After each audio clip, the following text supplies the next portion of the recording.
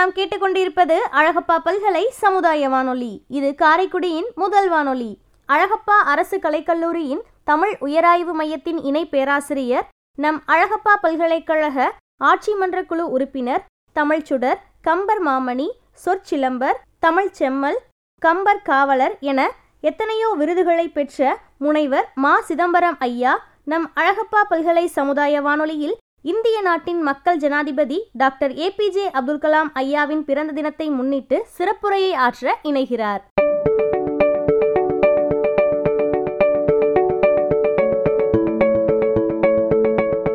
அனைவருக்கும் வணக்கம்.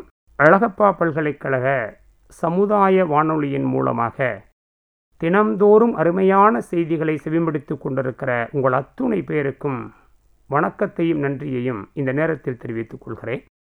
இன்றைய நிலையில் இந்திய திருநாட்டினுடைய மிகச்சிறந்த தலைவர்கள் ஒருவராக அடையாளப்படுத்தப்படுகிற அப்துல் கலாம் அவர்களை பற்றி நாம் சிந்திக்கவிருக்கிறோம்.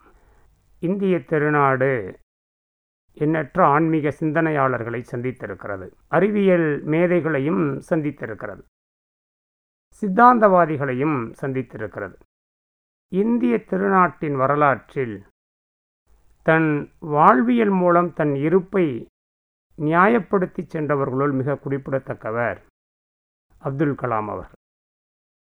ஒரு இளைய சமூகத்தை நோக்கியதாக தன்னுடைய சிந்தன தளத்தை அமைத்து கொண்டு அந்த தளத்திலேயே பயணப்பட்டு இளைய சமூகம் அடைய வேண்டிய உயரத்தை உணர்த்தி காட்டிய பெருமை அப்துல் கலாம் அவர்களை சாரும்.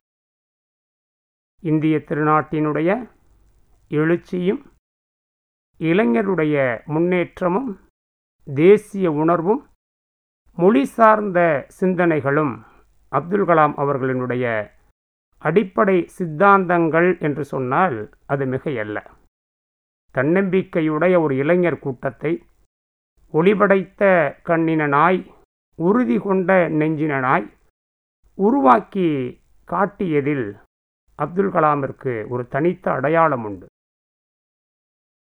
சான்றோர்களே, நான் உங்களோடு ஒரு நிகழ்ச்சியை பகிர்ந்து கொள்வேனானால் இந்த செய்தி எவ்வளவு உண்மையானது என்பதை நீங்கள் அறிய முடியும்.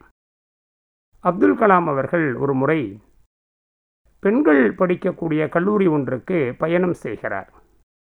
கல்லூரியில் இருக்கிற பெண்களிடம் தன்னுடைய கருத்து சார்ந்த சிந்தனைகளை பகிர்ந்து கொள்கிற பொழுது ஒரு கேள்வி கேட்கிறார். அப்துல் கலாம் அவர்கள் கேட்ட இந்த கேள்வி நம் அத்துணை பேருக்கும் ஆச்சரியத்தை ஏற்படுத்துவது.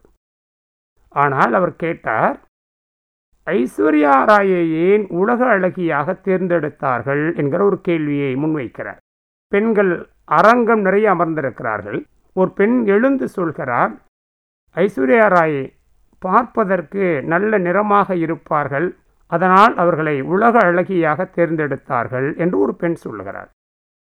இன்னொரு பெண் எழுந்து சொன்னால், ஐஸ்வர்யா ராயினுடைய கண்கள் பார்ப்பதற்கு மிக அருமையானதாக இருக்கும், அதனால் அந்த பெண்ணை உலக அழகியாக தேர்ந்தெடுத்தார்கள் என்பதாக ஒரு பெண் தன்னுடைய கருத்தை பகிர்ந்து கொள்கிறார். நண்பர்களே, இப்படி பல பெண்கள் பல்வேறு சிறப்புகளை எடுத்து கூறினாலும் அந்த அரங்கத்தினுடைய இறுதியில் அமர்ந்திருந்த ஒரு பெண் எழுந்து சொன்னால், ஐயா, இந்த பெண்கள் சொல்வதெல்லாம் சரியான பதில் அல்ல, உங்கள் கேள்விக்கு சரியான பதில் என்னிடம்தான் இருக்கிறது என்று அந்த பெண் சொன்னார். கலாம் கொஞ்சம் சிரித்து கொண்டே கேட்டார், அப்படியா, சரியான பதில் உன்னிடம் இருக்கிறது என்று சொன்னால் அந்த பதிலைத்தான் எல்லோருக்கும் சொல்லே பார்க்கலாம் என்கிறார். அந்த பெண் எழுந்து சொன்னால், இவர்கள் சொன்ன எந்த காரணத்திற்காகவும் ஐஸ்வர்யா ராய் உலக அழகியாக தேர்ந்தெடுக்கப்படவில்லை. அதை தாண்டிய ஒரே ஒரு காரணம் இருக்கிறது. அது என்ன காரணம் என்றால், அந்த உலக அழகி போட்டியில் நான் கலந்து கொள்ளவில்லை, அதனால் வேறு வழி இல்லாமல் ஐஸ்வர்யா ராயை உலக அழகியாக தேர்ந்தெடுத்தார்கள் என்று சொன்னார். கலாம் சிரித்து கொண்டு சொன்னார், நான் சொல்லுகிறேன், இதுதான் மிகச் சரியான பதில். இந்த தன்னம்பிக்கை தான் இளைய சமூகம் இன்று பெற வேண்டிய மிகச்சிறந்த தன்னம்பிக்கை என்று அடையாளப்படுத்திய பெருமை கலாம் அவர்களை சாரும். மகாத்மா காந்தி அவர்களிடம் ஒரு பத்திரிகை நிருபர் ஒரு கேள்வி கேட்டார். இந்த சமூகத்திற்கு நீங்கள் சொல்ல விரும்புகிற செய்தி என்ன என்று கேட்டபொழுது காந்தி சொன்னார், இந்த சமூகத்திற்கு நான் சொல்ல விரும்புகிற செய்தி என்பது என்னுடைய வாழ்க்கைதான் என்று சொன்னார். அதைப்போல கலாம் அவர்களும் தன்னுடைய வாழ்க்கையை இந்த சமூகத்திற்கான செய்தியாக கொடுத்து விட்டு போனவர். வாழ்க்கையில் சோதனைகளும் போராட்டங்களும் வருவதென்பது மிக இயல்பானதுதான். எவனொருவன் வாழ்க்கையின் சோதனைகளையும் போராட்டங்களையும் வென்றெடுத்து உயரத்தை தொட வேண்டும் என்று ஆசைப்படுகிறானோ அவன்தான் அந்த உயரத்தில் பதிக்கப்படக்கூடிய வைரக்கற்களாக மிளர்கிறான் என்பதுதான் கலாம் அவர்களுடைய வாழ்க்கை நமக்கு சொல்லுகிற அடிப்படையான ஒரு பாடம். உங்களுக்கு ஒரு உண்மை தெரியுமா? அப்துல் கலாம் அவர்களுடைய மிக நீண்ட நெடிய கனவு, மனதிற்குள் வளர்த்து வந்த ஆசையெல்லாம் அவர் ஒரு அறிவியல் விஞ்ஞானியாவதல்ல. அவருக்கு சிறு குழந்தையாக இருந்த பொழுதிலிருந்து ஒரு கனவு இருந்தது. சின்ன குழந்தையாய் ராமேஸ்வரத்தினுடைய கடற்கரையில் போய் கடலிலிருந்து மேலெழுந்து பறக்கின்ற பறவைகளை பார்த்து ஆசைப்பட்டார். பறக்கின்ற வாய்ப்பு இறைவன் தனக்கு தரவில்லை என்றால் கூட முடிந்தளவு பறந்து பார்க்க ஆசைப்பட்டு கடல் அலைகளிலிருந்து துள்ளி எழுந்து கடலுள் விழுந்து மகிழ்ச்சி அடைந்த மீன்களை பார்த்தார். இவையெல்லாம் பறப்பதைப் போல தானும் வாழ்க்கையில் பறக்க வேண்டும் என்பதுதான் கலாம் அவர்களுடைய மிகப்பெரிய ஆசையாக இருந்தது. அதனால் அவர் ஒரு விமான ஓட்டியாக மாற வேண்டும் என்றுதான் ஆசைப்பட்டார். அதற்கான தேர்விலும் போய் டேராடூனில் கலந்து கொள்கிறார். மொத்தம் 25 பேர் இதில் கலந்து கொள்கிறார்கள். ஆனால் விமானப்படைக்கு 8 பேர் தான் தேவைப்படுகிறது. கலாம் அவர்கள் 9வது ஆளாக அதில் அவர் தேர்வு பெறுகிறார். தெரிந்தோ தெரியாமலோ இயற்கையினுடைய திட்டமிடல் படி அவருக்கு அந்த வேலை கிடைக்காமலே போகிறது. நீங்கள் இந்த பணியை செய்வதற்கு தகுதியான தேர்வில் தேர்ச்சி பெறவில்லை என்று அந்த தேர்வு குழு அவரை நிராகரிக்கிறது. சிறு குழந்தையாக இருந்தது தொடங்கி ராமேஸ்வரத்தினுடைய கடற்கரையில் பார்த்து பார்த்து வளர்த்த கனவு, பறந்தே ஆக வேண்டும் என்றவர் சிந்தித்த செயல்பாடுகள் எல்லாம் ஒரு நொடிப்பொழுதில் கலைந்து காணல் நீராக போனது. அவருடைய இடத்திலிருந்து நீங்கள் சிந்தித்தால் தான் தெரியும். வாழ்க்கையில் ஒரு மனிதன் எதை உயர்ந்த கனவாக கருதுகிறானோ, எதை பெறுவதுதான் இந்த வாழ்க்கையினுடைய இலக்கு என்று தீர்மானிக்கிறானோ, அந்த இலக்கும் அந்த கனவும் ஒரு நொடி பொழுதில் சிதைந்து சின்னாபின்னமாகிற அந்த காட்சியை அவருடைய இடத்திலிருந்து சிந்தித்து பார்த்தால்தான் கலாம் எந்த அளவிற்கு மனதளவில் வருத்தப்பட்டிருப்பார் என்பது தெரியும். மனம் உடைந்து போன கலாம் கங்கை நதியில் குளித்துவிட்டு ரிஷிகேஷுக்கு போகிறார். அவர் வாழ்க்கையினுடைய மிகப்பெரிய திருப்பங்களை சந்தித்த இடம் ரிஷிகேஷ். அங்கே சிவானந்தருடைய குருகுலம் இருக்கிறது. அவரை சந்திப்பதற்காக அந்த குருகுலத்திற்குள் போகிறார். சிவானந்தர் ஒரு ஆத்ம ஜோதியாக அங்கு அமர்ந்திருக்கிறார். கலாம் அவரை பார்க்கிறார். ஒரு நல்ல ஞானி என்று சொல்பவன், தனக்கு முன்னால் வந்து நிற்கக்கூடியவர் எத்தகைய துயர மனத்தோடு வந்து நிற்கிறார் என்பதை அவர் சொல்லாமலேயே புரிந்து கொள்கிற ஆற்றலுடையவன். சிவானந்தருக்கு கலாமை பார்த்தவுடன் ஒன்று தெரிகிறது. இந்த இளைஞன் வாழ்க்கையின் கனவுகள் எங்கோ சிதைந்து போய் கவலைகளோடு வந்து நின்று கொண்டிருக்கிறான் என்பதாக தெரிகிறது. அவரிடம் கலாம் தன்னை அறிமுகம் செய்து கொள்கிறார். நான் தான் அப்துல் கலாம் என்று என்னுடைய பெயர் என்று அறிமுகம் செய்கிறார். கலாம் எழுதுகிறார், சிவானந்தர் ஒரு இந்து சமயத்தை சார்ந்திருக்கிற, இந்து சமயத்தின் உயர்நிலையில் இருக்கிற ஒரு துறவி. ஆனால் நான் போய் ஒரு இஸ்லாமிய பெயரை அவரிடம் உச்சரிக்கிறேன். ஆனால் எந்த சலனமும் இல்லாமல் அவர் முகத்தில் வந்த அன்பு கனிந்த அந்த பார்வை எனக்குள் ஒரு மிகப்பெரிய மாற்றத்தை உருவாக்கியது என்று பதிவு செய்கிறார்.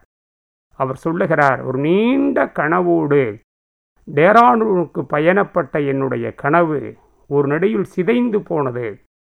வாழ்க்கையினுடைய அடுத்த பயணம் எது என்று தெரியாமல் நான் சிதைந்து போய் நிற்கிறேன் என்று பேசுகிறார். சிவானந்தர் சொல்லுகிறார், வாழ்க்கையினுடைய அர்த்தப்பாடுகள் பலமுறை நமக்கு புரிவதில்லை. உன்னுடைய ஆசை என்பது ஒரு விமானப்படையில் சேர்வதாக இருக்கலாம். ஆனால் இயற்கையும் இறைவனும் உனக்கு எதை கட்டமைத்திருக்கிறார்கள் என்று தெரிவதற்கு வாய்ப்பு இல்லை. நாம் போடுகிற திட்டத்தை விட நம்மை வைத்து இறைவன் நடத்த வேண்டும் என்று நினைக்கிற விளையாடல் இருக்கிறதே, அது மிகச்சிறந்ததாக இருக்கும். அதனால் இன்று நீ நிராகரிக்கப்பட்டதனுடைய நோக்கம் உனக்கு புரியாமல் இருக்கலாம். ஆனால் நீ நிராகரிக்கப்பட்டதனுடைய நோக்கத்தை நீ புரிந்து கொள்வதற்கு கொஞ்சம் காலம் கூட ஆகலாம். ஆனால் ஒன்றை நினைவில் வைத்துக்கொள், உனக்கான இலக்கு என்பதும் நீ சென்று சேருகிற பயணம் என்பதும் திசை என்பதும் முன்னமே தீர்மானிக்கப்பட்டாயிற்று. விதியின் கையில் உன் வாழ்க்கையை ஒப்படைத்துவிட்டு அதன் வழியில் நீ பயணப்படு. யார் கண்டா, நீ அடைய நினைத்த உயரத்தை விட ஒரு மிகப்பெரிய உயரத்தை கடவுள் உனக்காக உருவாக்கி வைத்திருக்கலாம். அதனால் அந்த திசையில் பயணப்படு என்று அவரை ஆற்றுப்படுத்துகிறார். இவர்கள் நிராகரித்தால் நீ நிராகரிக்கப்பட்டாய் என்பதல்ல, இதை தாண்டிய ஒரு உயரத்தை நீ நிச்சயமாக அடைவாய் என்று அவனை ஆசீர்வாதம் செய்கிறார். கலாம் சொல்லுகிறார், எவ்வளவு பெரிய ஆசீர்வாதம்! மாணவன் தயாராக இருப்பானேயானால் ஆசிரியர் அந்த இடத்தில் வந்து விடுவார் என்பதை சிவானந்தர் மூலமாக நான் புரிந்து கொண்டேன் என்று கலாம் எழுதுகிறார். இதன் மூலமாக நாம் தெரிந்து கொள்ள வேண்டிய செய்தி, ஒரு மாணவன் பயணப்படுவதற்கும் கற்றுக்கொள்வதற்கும் அறிவு சார்ந்த தளத்தை பகிர்ந்து கொள்வதற்கும் தயாராக இருப்பானேயானால் அந்த இடத்தில் இயற்கை ஆசிரியரை தானாகவே வரவைக்கும் என்பதுதான். அதை விடுத்து கற்றுக்கொள்வதற்கு தயாராக இல்லாத மாணவனிடம் 1000 ஆசிரியர்கள் வந்தால் கூட ஒரு பயனும் பெரிதாக விளைந்துவிடப் போவதில்லை. கலாம் சொல்லுகிறார், கனவுகளை சிதைந்து போய் நின்றிருந்த எனக்கு அன்று அவர் காட்டிய ஆறுதலும் ஆசீர்வாதமும் திசையை தீர்மானித்து சொன்ன வார்த்தைகளும் தான் என்னை இவ்வளவு உயரத்தில் நிறுத்தியிருக்கிறது என்று பேசுகிறார்.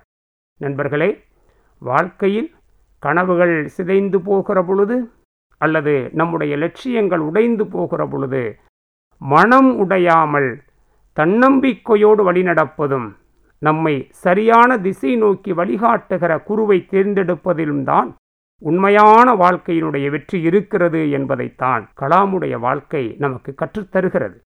ஒரு நல்ல அறிவியல் விஞ்ஞானியாக மட்டுமல்லாமல் ஒரு மனித குலத்தை பற்றி சிந்தித்த, மனிதநேயத்தை பற்றி சிந்தித்த ஒரு மிகச்சிறந்த மனிதராகவும் கலாம் இந்த உலகத்தில் வாழ்ந்திருந்தார்.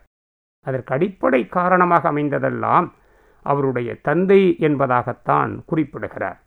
அவருடைய தந்தையும் அவரும் இருந்த பொழுது நிகழ்ந்த ஒரு சம்பவத்தை கலாம் பதிவு செய்கிறார். கலாம் ஒன்றும் மிகப்பெரிய பளிங்கு மாளிகையில் பிறந்தவர் அல்ல. ஒரு ராமேஸ்வரத்தினுடைய தெருக்களில் சாதாரணமாக இருந்த ஒரு நடுத்தர குடும்பத்தில் பிறந்தவர்தான் அப்துல் கலாம். ஆனால் அவருக்கான அறிவு காட்டுதலும் மனிதநேயத்தை போதிப்பதற்கான வாய்ப்புகளும் மிகச் சிறப்பாகவே அமைந்திருந்தது. ஒரு நிருபர் அப்துல் கலாமிடம் கேட்கிறார், எப்படி மனிதர்களை நீங்கள் நேசிக்கிறீர்கள்? மனிதர்கள் மீது அன்பு பாராட்டுகிறீர்கள்? கடுமையான வார்த்தைகளே இல்லாமல் எப்படி உங்களால் மனிதர்களை அணுக முடிகிறது என்று கேள்வி கேட்கிறார். அப்துல் கலாம் ஒரு அருமையான நிகழ்வை அவருடன் பகிர்ந்து கொள்ளுகிறார். என்னால் வாழ்க்கையில் மறக்க முடியாத நிகழ்வு ஒன்றை உங்களோடு நான் பகிர்ந்து கொள்கிறேன். ஒரு நாள் என்னுடைய தாய் மிக கடினமாக உழைப்பவர்தான். அப்படி உழைத்துவிட்டு இரவு நேரத்தில் வீட்டில் எங்களுக்கு உணவு தயாரிக்கிற வேலையில் ஈடுபட்டிருக்கிறார். அன்று அவர் எங்களுக்கு செய்து கொடுத்தது தோசைதான். அந்த இரவு பொழுதினுடைய அதிகபட்ச நேரம் காரணமாகவோ அல்லது என்னுடைய தாய் கொஞ்சம் வேலை செய்து களைத்து போயிருந்ததன் காரணமாகவோ அன்று அவர் சுட்டெடுத்த தோசை கருகி போகிறது. நானும் என்னுடைய தந்தையும் சாப்பிடுவதற்காக அமர்ந்திருக்கிறோம். என்னுடைய தாய் அந்த கருகிய தோசையை கொண்டு வந்து வைத்துவிட்டு என் தந்தையிடம் சொன்னார், ஏதோ ஒரு கவனக்குறைவின் காரணமாக இந்த தோசை கருகி போனது, நான் உங்களிடம் மன்னிப்பு கேட்டுக்கொள்கிறேன் என்று என் தந்தையிடம் பேசுகிறார். என் தந்தை சொன்னார், அப்படியெல்லாம் இல்லை, எனக்கு கொஞ்சம் கருகி போயிருக்கிற தோசை என்றால் மிகவும் பிடிக்கும் என்று சொல்லிவிட்டு என் தந்தை சாப்பிட்டார். அருகில் உண்டு கொண்டிருந்த எனக்கோ ஒரு மிகப்பெரிய ஆச்சரியம்.